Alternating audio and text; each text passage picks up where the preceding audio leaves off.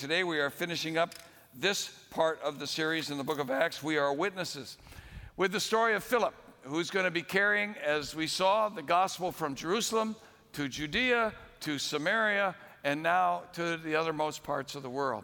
I really appreciated Pastor Phil's message last week. Every time I hear him speak, I learn something new. I think, how long have I been doing this?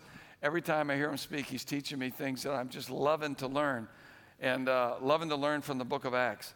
And he brought us all the way through the gospel coming through Samaria. Now, God's going to take it from Samaria to begin to take it to the nations of the world. We are multiplied beginning next week. You don't want to miss it. But it starts here in Acts 8.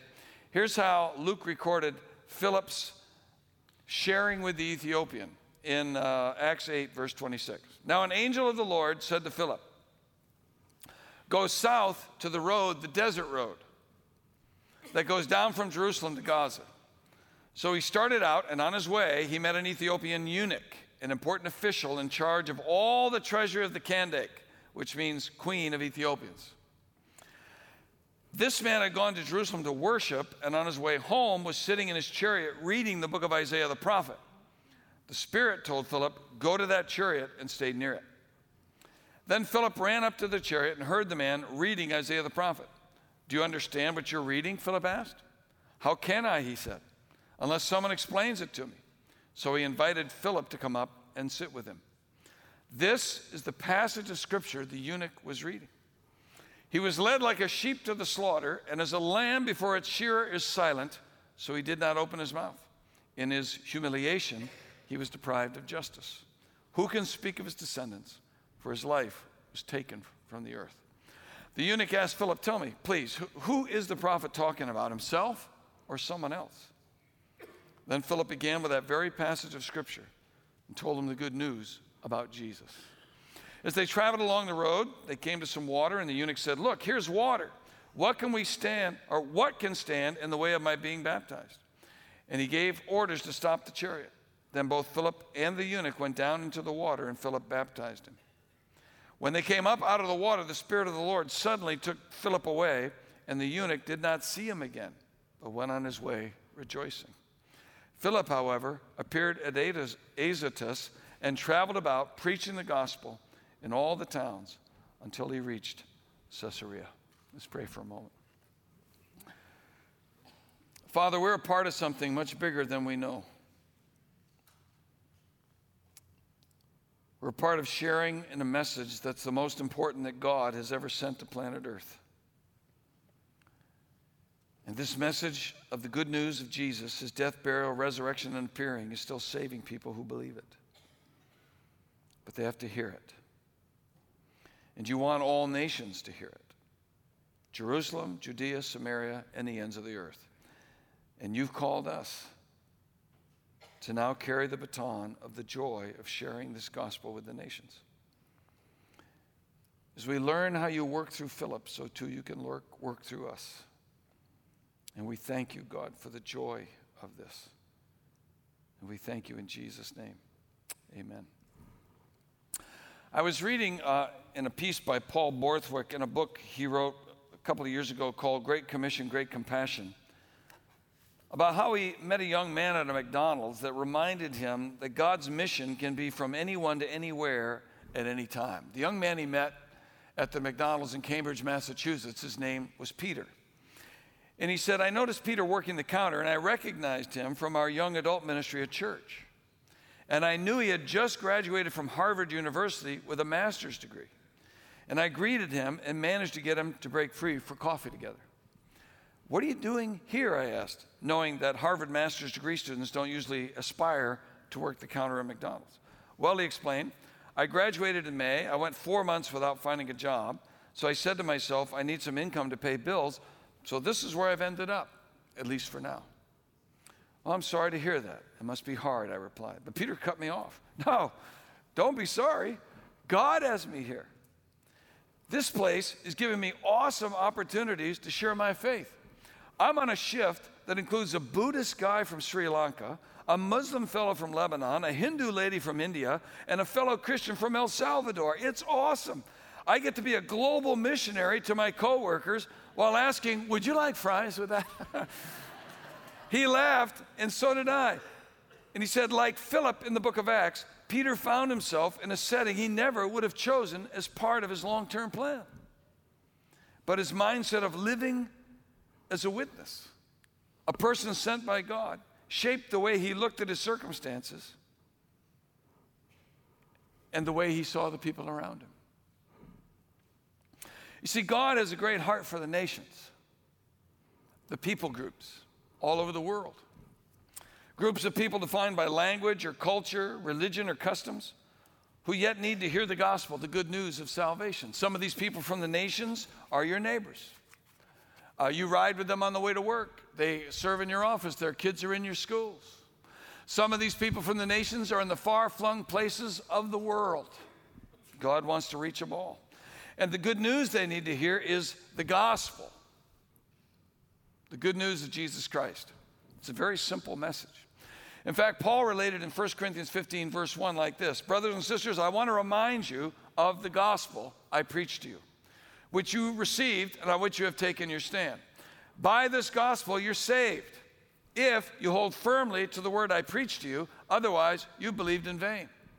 For what I received, I passed on to you as of first importance, that Christ died for our sins according to the Scriptures, that he was buried, that he was raised on the third day according to the Scriptures, and that he appeared. The gospel is the good news of the death, burial, resurrection, and appearing of Jesus. Max Lucado once wrote that because of the gospel, we know our lives are not futile, our sins are not fatal, and our death is not final. Jesus lived, died for our sins, was buried, and rose again, and he's alive. And he's offering hope and forgiveness and eternal life to those who will believe and receive him. This good news that started in Jerusalem, spread to Judea and Samaria, is now going to go to the ends of the earth. And God would send his servant Philip to a Gentile eunuch from Ethiopia. And through him, the gospel would begin its journey to the nations. And that journey of the gospel coming to all nations has now been passed to you and me. We carry the baton of the gospel. And we, like Philip, are witnesses. It's a gospel we remember every time we come to communion. And as Luke reminds us in the book of Acts, it is God's will that the gospel come to all nations through his witnesses. How will this happen? Just like it did through Philip. God will bring the gospel to all nations through the willing obedience of his people. And God will bring the gospel to all nations through the faithful sharing of his word. God will bring the gospel to all nations through the willing obedience of his people. Look at Philip's response in verse 26. Now an angel of the Lord said to Philip, go south to the road, the desert road, that goes down from Jerusalem to Gaza.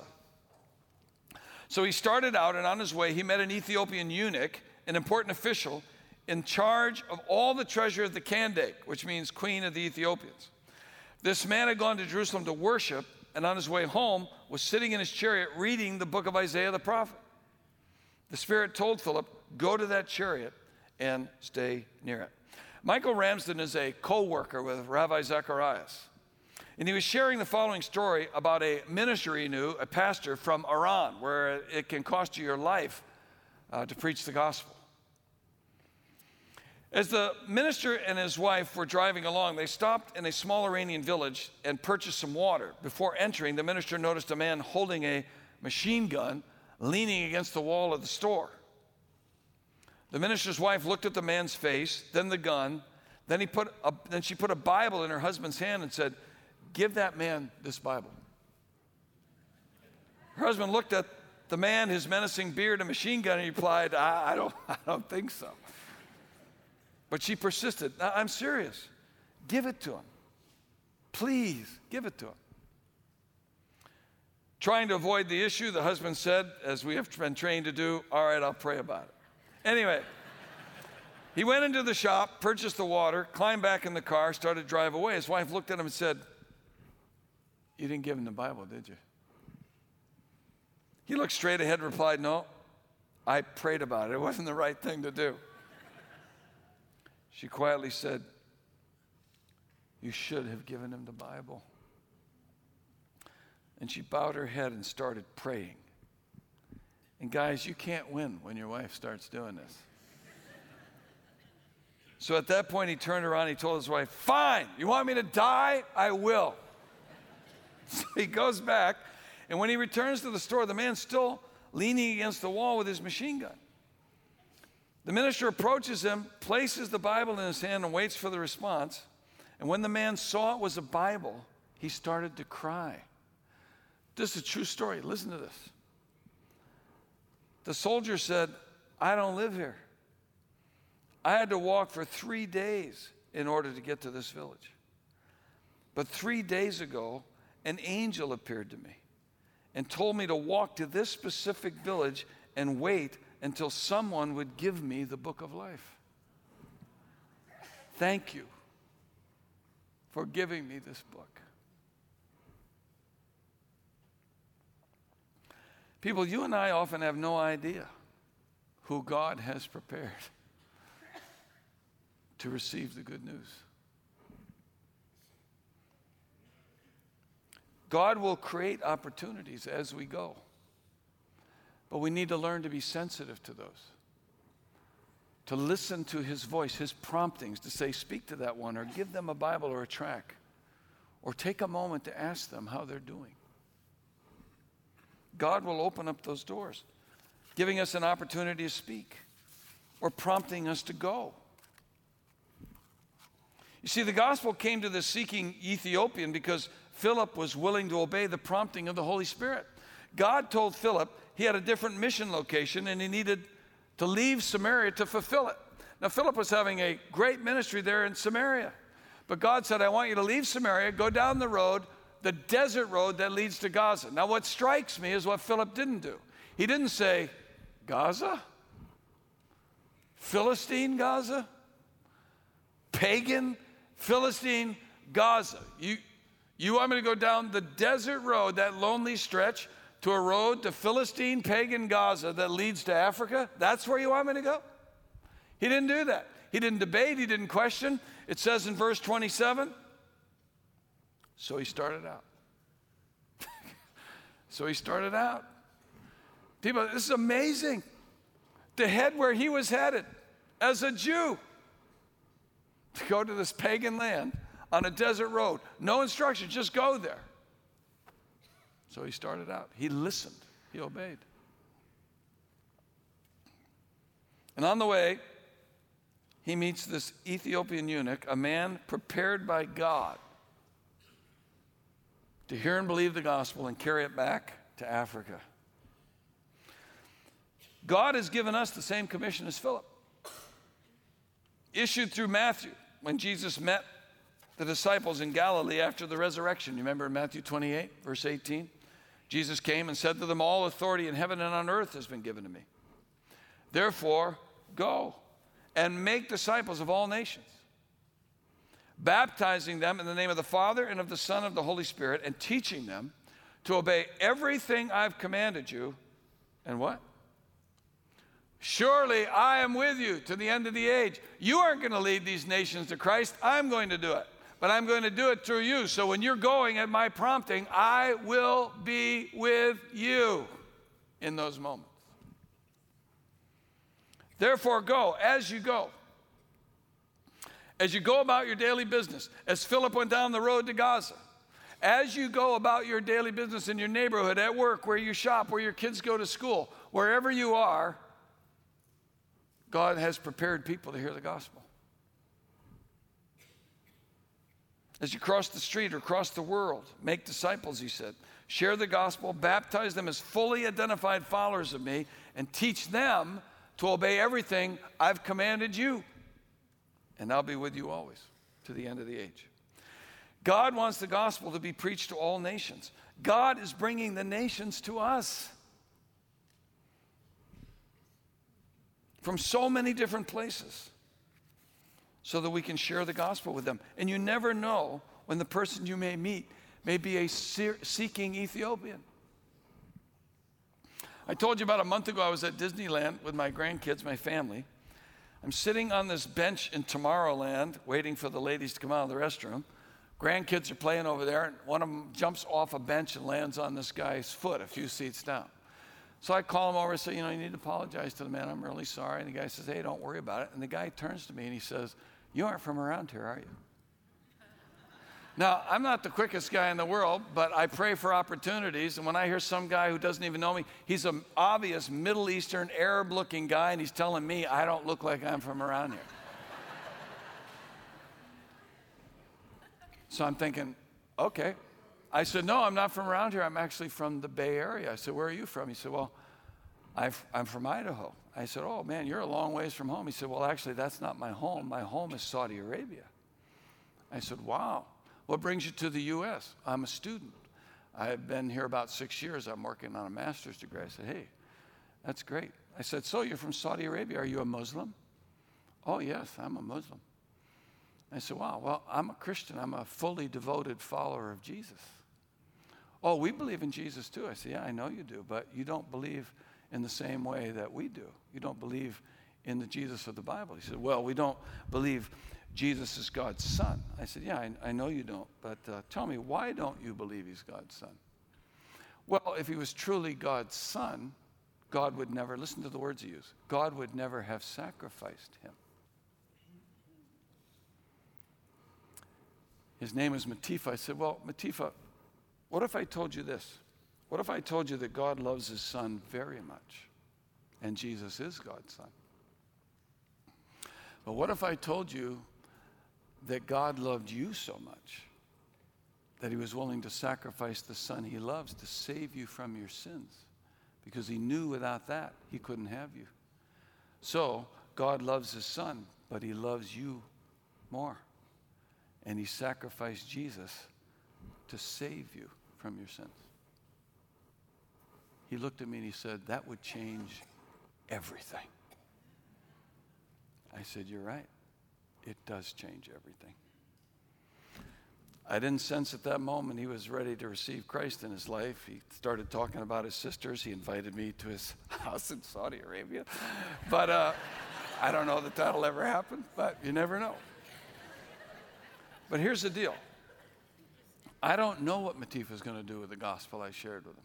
The point is this. There was a time in my life I would have missed that opportunity because I wasn't looking. I wasn't looking for the nations to be right next to me that God is trying to reach with the gospel. He would have said to me, you aren't from around here, are you? I said, no, I'm from the Bay Area, and that would have been it. But because of the things God is teaching me about being a witness, I realized he's not asking me that for no reason. God put those words in his mouth. And there are opportunities like this to come up every day to touch people from the nations.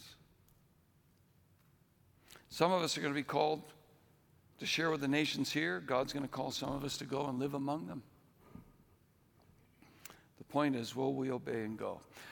I love reading church history. Church history tells us that our church fathers like Irenaeus, we're talking later about how this Ethiopian went back and began sharing Christ through his home country in Ethiopia. Through that witness, church history tells us that the queen, Candace, and her husband both became followers of Jesus and began sharing the gospel, not only in their country, but using their resources during their reign to promote the gospel in the surrounding countries.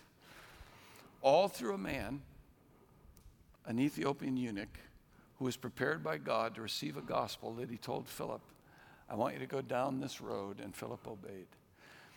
People, I don't know what roads God's going to ask you to go down for him or who he's going to have you sitting next to when you're doing your everyday things. But if we have eyes and hearts that are open, God says, I'm going to use you. Through your willing obedience, I'm going to use you to sow the gospel to the nations. And not only through the willing obedience of God's people, but God will bring the gospel to all nations through the faithful sharing of God's word. It goes on to tell us in verse 30, when Philip ran up to the chariot and heard the man reading Isaiah the prophet, do you understand what you are reading? Philip asked. How can I, he said, unless someone explains it to me? So he invited Philip to come up and sit with him. This is the passage of scripture the eunuch was reading. He was led like a sheep. This is Isaiah 53, verse 7 and 8.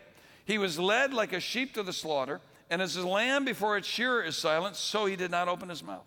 In his humiliation, he was deprived of justice. Who can speak of his descendants? for his life was taken from the earth. The eunuch asked Philip, tell me, please, who's the prophet talking about, himself or someone else? Then Philip began with that very passage of Scripture and told him the good news about Jesus. I was reading a piece by Clark Cawthorn who was talking about a skydiving thing he went to in Florida. Here's what he wrote.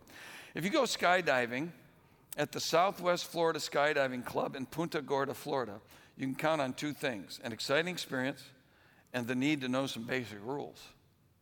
For instance, before you participate in a dive, your jump master will give you the following instructions. Don't curl up into a fetal position. You can slip out of your harness. Arch your back and hold your arms out in front of you to keep you from slipping out of your harness and to get you flying in the correct position.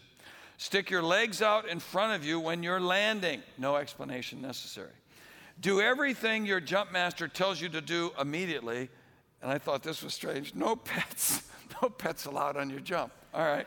I'm going to jump out with my St. Bernard. Anyway, these are non-negotiable, especially if you want to live. They are absolutes. Then he said, now let's imagine another skydiving experience. When you arrive, a smiling instructor begins strapping a parachute to your back with no instructions at all, while you're walking toward a plane idling outside. Over the plane's engine noise, he tells you, we here at the Relativist Skydiving School believe there are many ways to get from the plane to the ground. We respect everyone's desire to skydive, and we don't believe in absolute rules. So just listen to your inner voice, respond honestly to your feelings, have a memorable experience, and we'll hope to see you when you get to the ground. Now, if you hear that, he said, are you going to go skydiving? Probably not. He said, most people who go skydiving are glad that there are strict non-negotiable rules. You can't be a relativist at skydiving. The absolutes are there for good reason, and when you know why, it helps us embrace them.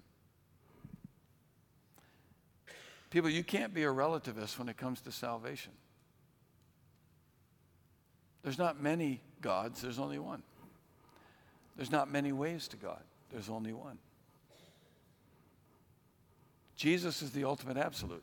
You come to God through Jesus and his sacrifice, or you don't come at all, period. And once you understand why the absolutes of God's word are there to lead us to Jesus, you will begin to embrace them because you know that by them you have eternal life. That's what Philip was teaching the Ethiopian who was reading God's word. Philip knew the Savior.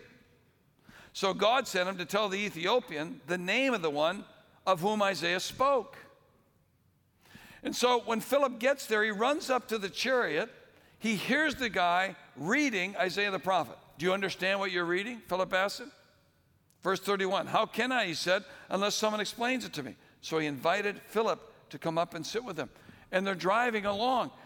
This is the passage of Scripture the eunuch's reading.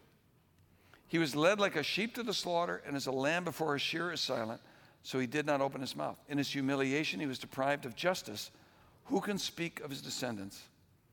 For his life was taken from the earth. So Philip asked him, who is the prophet talking about, himself or someone else? And Philip began with that very passage of Scripture and told him the good news about Jesus. People, I've said before, Jesus is revealed in all 66 books of the Bible. He's completely throughout. The Bible is the written word that reveals to us the living word, Jesus. But of all the passages the Ethiopian could have been reading, none was more appropriate than Isaiah's revelation of Jesus Christ in Isaiah 52 and 53. In fact, in this section he was reading is the fourth servant song of Isaiah, the fourth section in which God, through Isaiah, is revealing the identity of Jesus. If you want to read this whole fourth song that the Ethiopian was reading, read Isaiah 52, verse 13, through chapter 53, verse 12. It's talking about his death, carrying our sins, dying in righteousness, rising again. It's all in there.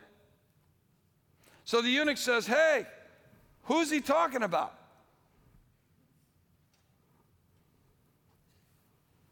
And it tells us that Philip began with that very passage of Scripture and told him the good news about Jesus. So the eunuch believes.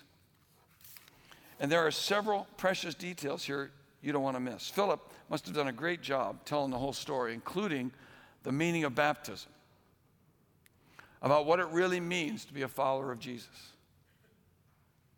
And as they're riding along, they come to some water, and the eunuch says in verse 36, "What can stand in the way of my being baptized?" Now, to you and I, that may not seem that significant, but it was hugely significant to him if you understand the meaning of baptism. Baptism is our total identity with Jesus. I'm fully aligned with him, fully immersed in him, fully a follower of him. I'm part of the family of God. Here's this eunuch who's asking that question. What stands in the way of my being baptized? He's asking it because as a eunuch who was either born that way or made that way to serve in the queen's court, so he could never molest the queen, he also could probably never marry, never have kids, obviously, never enjoy a family. He also could never be fully Jewish. He could never be a full proselyte convert because the law forbid an emasculated man from ever entering the temple or presenting a sacrifice. They were eunuchs of the gate. They had to stay outside. So he could never be fully included. So now he hears about Jesus and the family of God and about baptism, and you're part of this new relationship with God. And so he asks him, what stands in the way? Is there anything? I mean, I couldn't be fully Jewish, but is there anything standing in the way of me being fully Christian? Philip says, no, nothing. So they go down in the water and they get baptized. Notice verse 39. Went on his way rejoicing.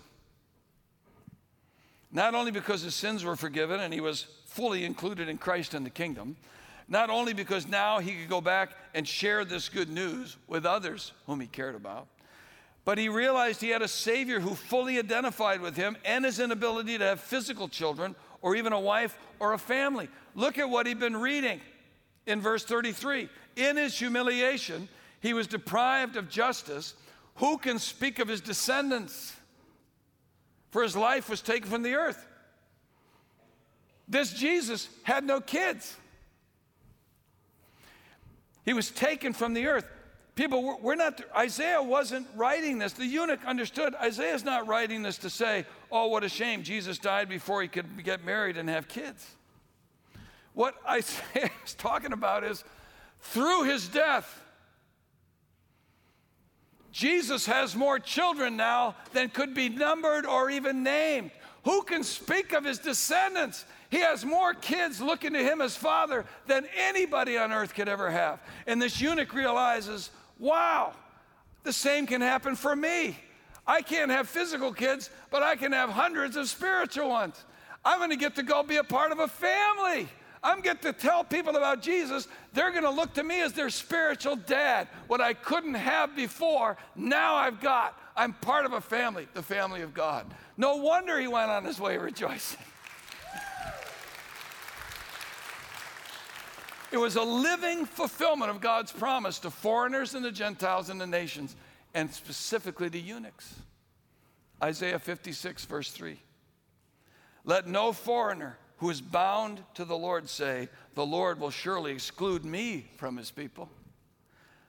And let no eunuch complain, I'm only a dry tree. For this is what the Lord says. To the eunuchs who keep my Sabbaths, who choose what pleases me and holds fast to my covenant, to them I will give within my temple and its walls a memorial and a name better than sons and daughters. I'll give them an everlasting name that will endure forever. People, this is what God's allowed you and me to be a part of. Carrying good news like this to people from all nations. To share with them the word that reveals who Jesus is and what it really means to be in the family of God and to be a part of his kingdom. Are you and I sharing that word with the people around us?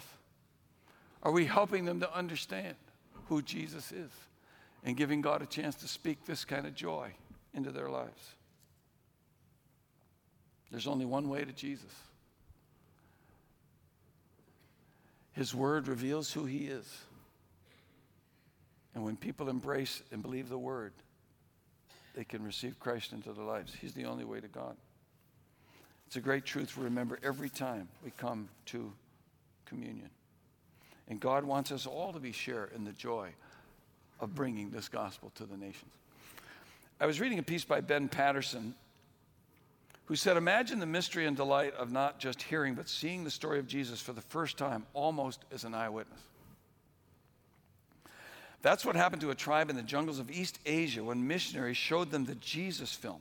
Not only had these people never heard of Jesus, they had never seen a motion picture. Then on one unforgettable evening, they saw it all, the gospel in their own language, visible and real. Imagine again how it felt to see this good man Jesus, who healed the sick and was adored by children, held without trial, beaten by jeering soldiers. As they watched this, the people came unglued. They stood up and began to shout at the cruel man on the screen, demanding that this outrage stop. When nothing happened, they attacked the missionary running the projector. Perhaps he was responsible for this injustice. He was forced to stop the film and explain that the story wasn't over yet, that there was more. So they got him to settle back down on the ground, holding their emotions in check. Then came the crucifixion, and again the people couldn't hold back. They began to weep and to wail with such loud grief that they had to stop the film. The missionary again tried to calm them, explaining that the story still wasn't over, and there was more. So they composed themselves and sat down to see what would happen next. And then came the resurrection.